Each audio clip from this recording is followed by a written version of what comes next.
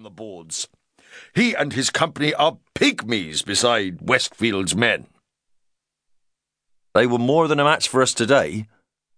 Firethorn's anger flared. "What?" he exclaimed, with a voice like a wounded buffalo.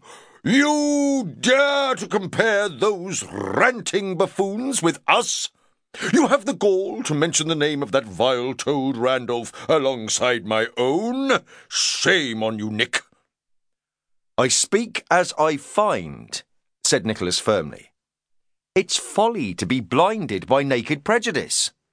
Giles Randolph will never eclipse you as an actor, but Banbury's men have nevertheless put us in the shade this past week. While our audiences have dwindled, they have unleashed this new tragedy on the capital and won golden opinions from everyone." "Including you, it seems." "I went merely to see if reports of its excellence were true." "Have you no better way of spending the Sabbath?" "Yes," retorted Nicholas. "The best way of all is to be on our stage at the Queen's Head, competing with our rivals. That's where I'd love to spend my Sunday afternoons. But we're kept idle by edicts that prevent us playing on the Lord's Day because we are within the city limits." "A rank injustice," agreed Firethorn. "While we sit on our hands, Giles Randolph and his miserable actors can ply their trade out here in Shoreditch, free from city restraints. Both playhouses, the Curtain and the theatre, flourish at our expense. It's monstrous, Nick. All the more so for me, living cheek by jowl with our rivals. There's no more devilish sound for an actor's ears than that of thunderous applause for others."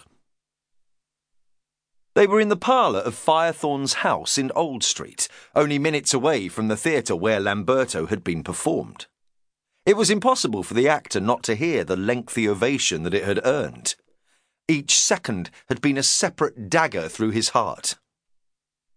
He sat down heavily in a chair and turned a melancholy eye on his visitor. "Did the play really deserve its plaudits?" he asked.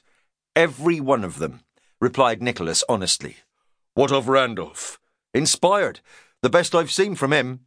"That's not saying much," growled Firethorn, stung by the praise of the one actor in London who could threaten his primacy. "The fellow is a raw beginner, still green and untried. It were an achievement for him simply to stand upright and remember his lines." Nicholas Bracewell showed his usual tact. His friend had suffered enough.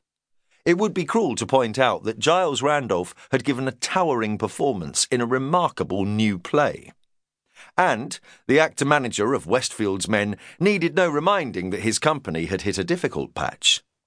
Takings were down, audiences cool, morale among the actors low. Unable to offer a new play for several weeks, the troupe had fallen back on its stock of old dramas, many of which now looked tired and stale. Westfield's men were no longer leading the way in the theatre. Their supremacy was fading, and Firethorn knew it only too well. His head sank to his chest. "Who wrote this tragedy of theirs?" he muttered. "John Vavasor and Cyrus Hame." "Why did they not bring it to us first?" "Because of the way you dealt with Master Vavasor," explained Nicholas. "When he offered you his History of Edmund Ironside, you told him your children had written better things on their slates." "And so they had." "That was untrue and ungenerous. The play had faults, and many of them, but there was great promise locked away inside it. Had you seen fit to encourage that promise, instead of condemning it outright, Master Vavasor's loyalty would have been bought. Instead," said Nicholas, pointedly, "he found a co-author in Master Hame who has lifted his art to new heights. On his own, John Vavasor was lacking, but with Cyrus Hame beside him, he's transformed." Firethorn was dismissive. "This success of theirs is like a beam of sunlight," he said with contempt.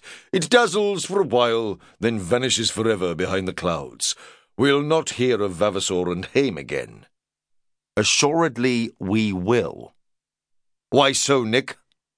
"The rumour is that they have already finished a second play," said Nicholas, trying to break the news gently, "and it goes into..."